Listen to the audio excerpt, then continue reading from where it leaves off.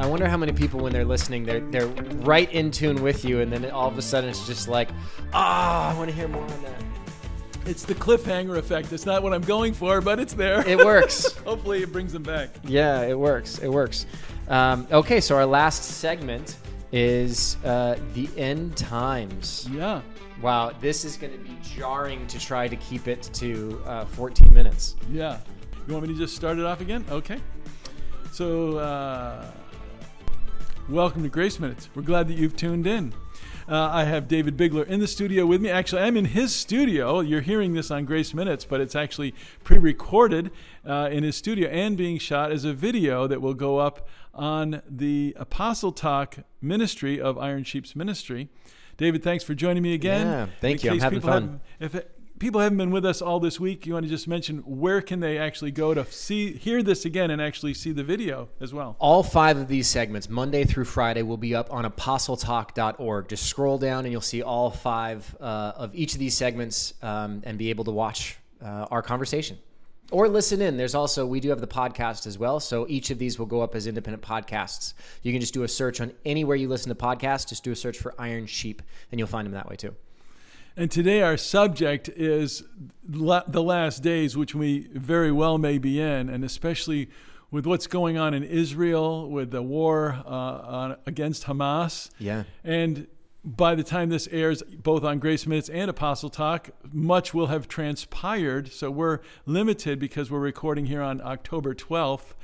And the world is watching, and you're probably seeing on the news, and maybe saddened, sickened, depending on what you're watching, for video content of the horrific attack of Hamas, the terrorists, on Israel, and now Israel's response. How are they going to deal with this attack that's baited them into this war, and what that may mean. The whole world is picking sides. As you said, it's Thursday the 12th right now. And when we were talking about this, the video doesn't even air until November 2nd. The audio airs the week of the 23rd of October.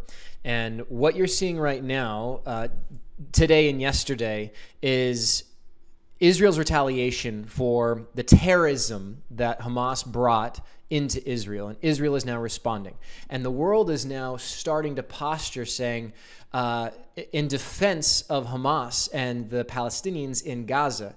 And what I see happening is a division across the globe. We've already seen Arab nations that have come out and openly said to the U.S., if we intervene, if we step in to support Israel and their right to defend themselves, they will then attack us. And I can see the chessboard getting set where there's sides that are being divided. And I'm curious what's going to happen between now and the first week of November. It's a daily thing of seeing this, of seeing what's happened. And it is causing a lot of people to ask this question about the Gog-Magog war and what that is. Do you want to explain? Sure. To my understanding, I'm not a prophecy expert, but I've listened and heard and read some of them.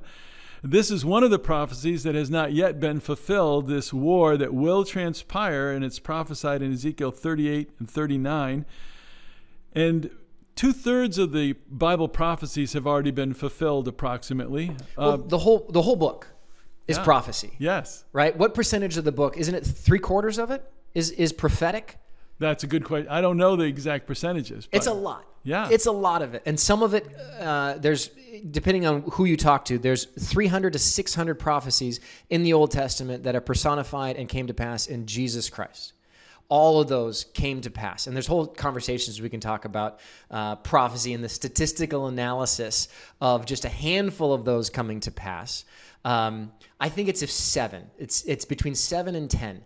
And I love this analogy just to give an idea of the numbers. If you were to take the state of Texas and you were to cover it with silver dollars, a foot thick, the probability of just 7 of those prophecies coming to pass in Jesus Christ. And it's either 7 or 10. I don't remember exactly what the number is, but I know it's in those. It's a small percentage, right? It'd be the same idea as you jumping out of an airplane somewhere over Texas and landing, reaching down and picking up $1 silver and having that be the one that you, before all this started, marked with a red X. That is the probability of either between 7 or 10, and I didn't write this down beforehand, but that's the odds of 7 to 10, not even if it's 300 or even 600. Sorry, I get so excited about this. It's the whole book is prophetic. Yes, and the law of probabilities, if you begin to apply it in prophecy and even in the origin of life, whether it's creation, you start applying evolution. The law of probabilities in these biblical subjects. Well, that's why the Earth keeps getting older and older and older. It used to be 6 billion, now it's 8 billion years old because they need more time because they realize how improbable it is for it to go from goo to you. I mean, sorry. Keep us focused here. Yeah, and so approximately one third of the Bible prophecies are yet to be fulfilled and will be fulfilled rapidly in a 7-year period of time, and then progressively over another 1,000-year dispensation, and then on into the eternal state of the new heavens and the new earth. But 1/3 of the Bible prophecies still to be fulfilled. But this prophecy of the battle of Gog and Magog that involves Russia, Persia, Ethiopia, Libya, I'm reading from verse 5 of Ezekiel chapter 38. Russia, Gog, Magog, Gomer, Russia is involved here as well. This war has never happened, but it's easily foreseeable how it could be on the horizon, because if Israel does attack Iran, because they were part of the whole setup and sponsoring the terrorist attack, that would draw Russia into the fray because they have a treaty with Iran.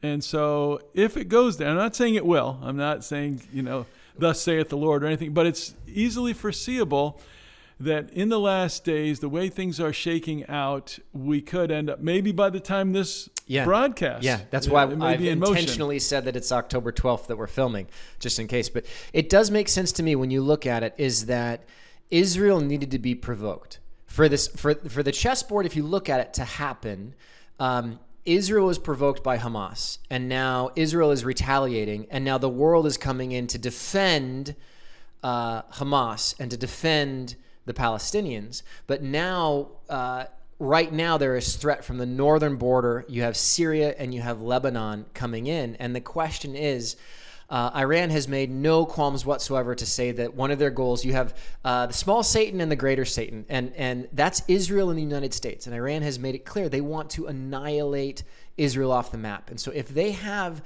the excuse to be able to do that, they might, but then at the same time, Israel cannot afford, this is the whole nuclear debate.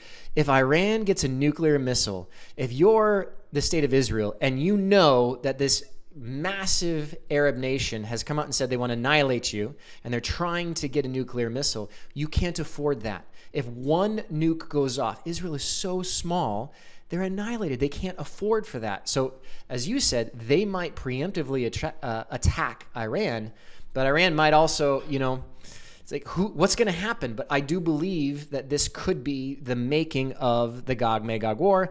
But then again, it might not be. Yeah, the whole thought of prophecy is once it's accomplished, once it's fulfilled, it's easy to look back and see, yes, that's exactly what God said was going to happen. But before it's fulfilled, we see through a glass darkly. I'm bringing Paul's words from 1 Corinthians 13. Before it happens, it's like looking in a dimly lit mirror. You're in your bathroom at night. You don't want to turn the light on. Maybe there's a night light in the room. It's very dimly lit. You stay long enough. Maybe your eyes adjust to the dim light. You see a little bit of your reflection. That's what it means to see through a glass darkly. That's how we view the prophecies that have not yet been fulfilled. We don't see them precisely. They're not crystal clear. But doesn't it say that as we get closer to the end, that it will become clearer and clearer and be more illuminated as we get closer? Yeah, and that we see that aspect when you see something from afar off. You can't really make it out until you get in a closer proximity. Then it becomes very clear.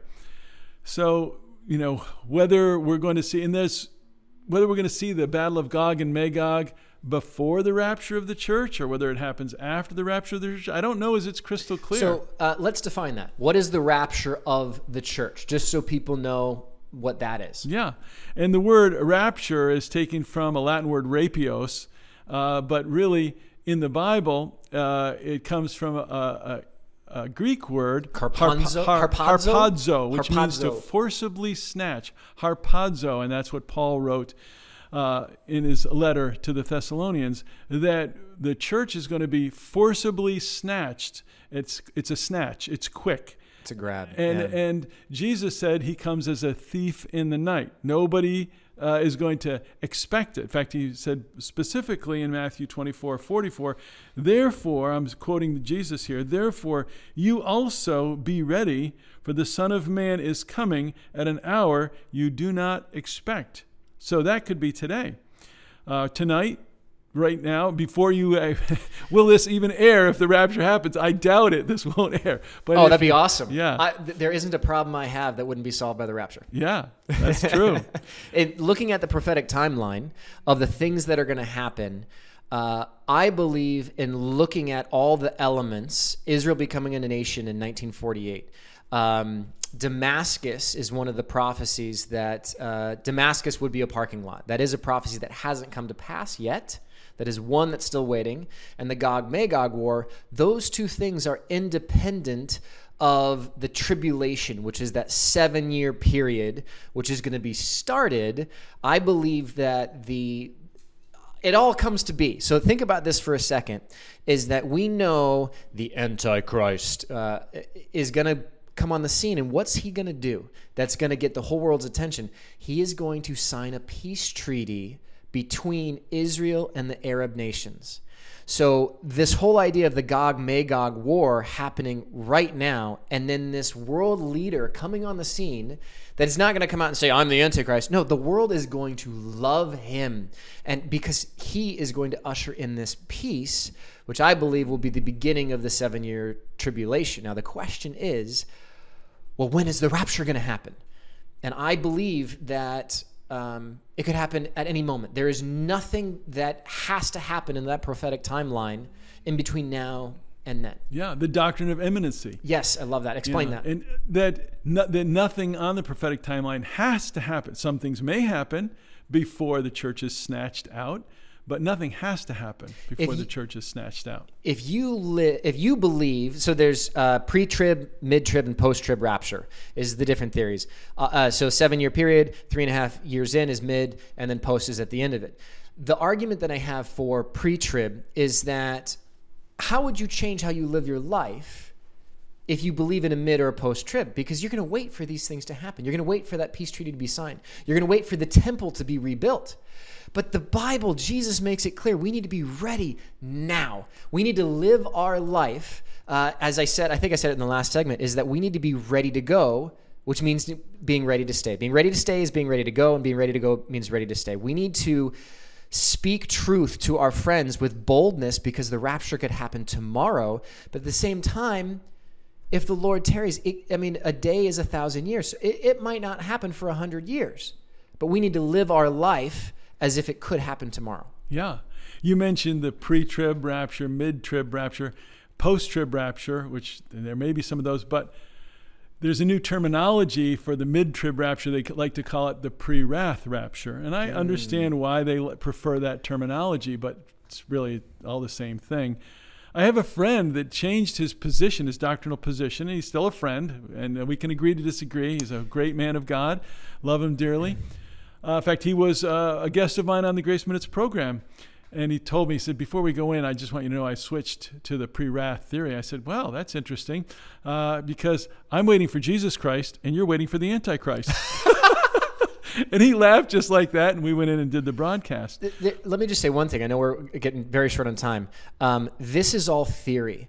This is an internal debate. Two Christians can have different views on the millennial kingdom, different views on the rapture, and that's fine. These are not doctrinal issues. We can agree to disagree. Yes, but Jesus Christ is Lord, and we have a mission to make him known. Thank you for joining me this week on the Grace Minutes program. I'd love to have you again, and please do join us again at this same time. Hallelujah. Oh, we need so much more time.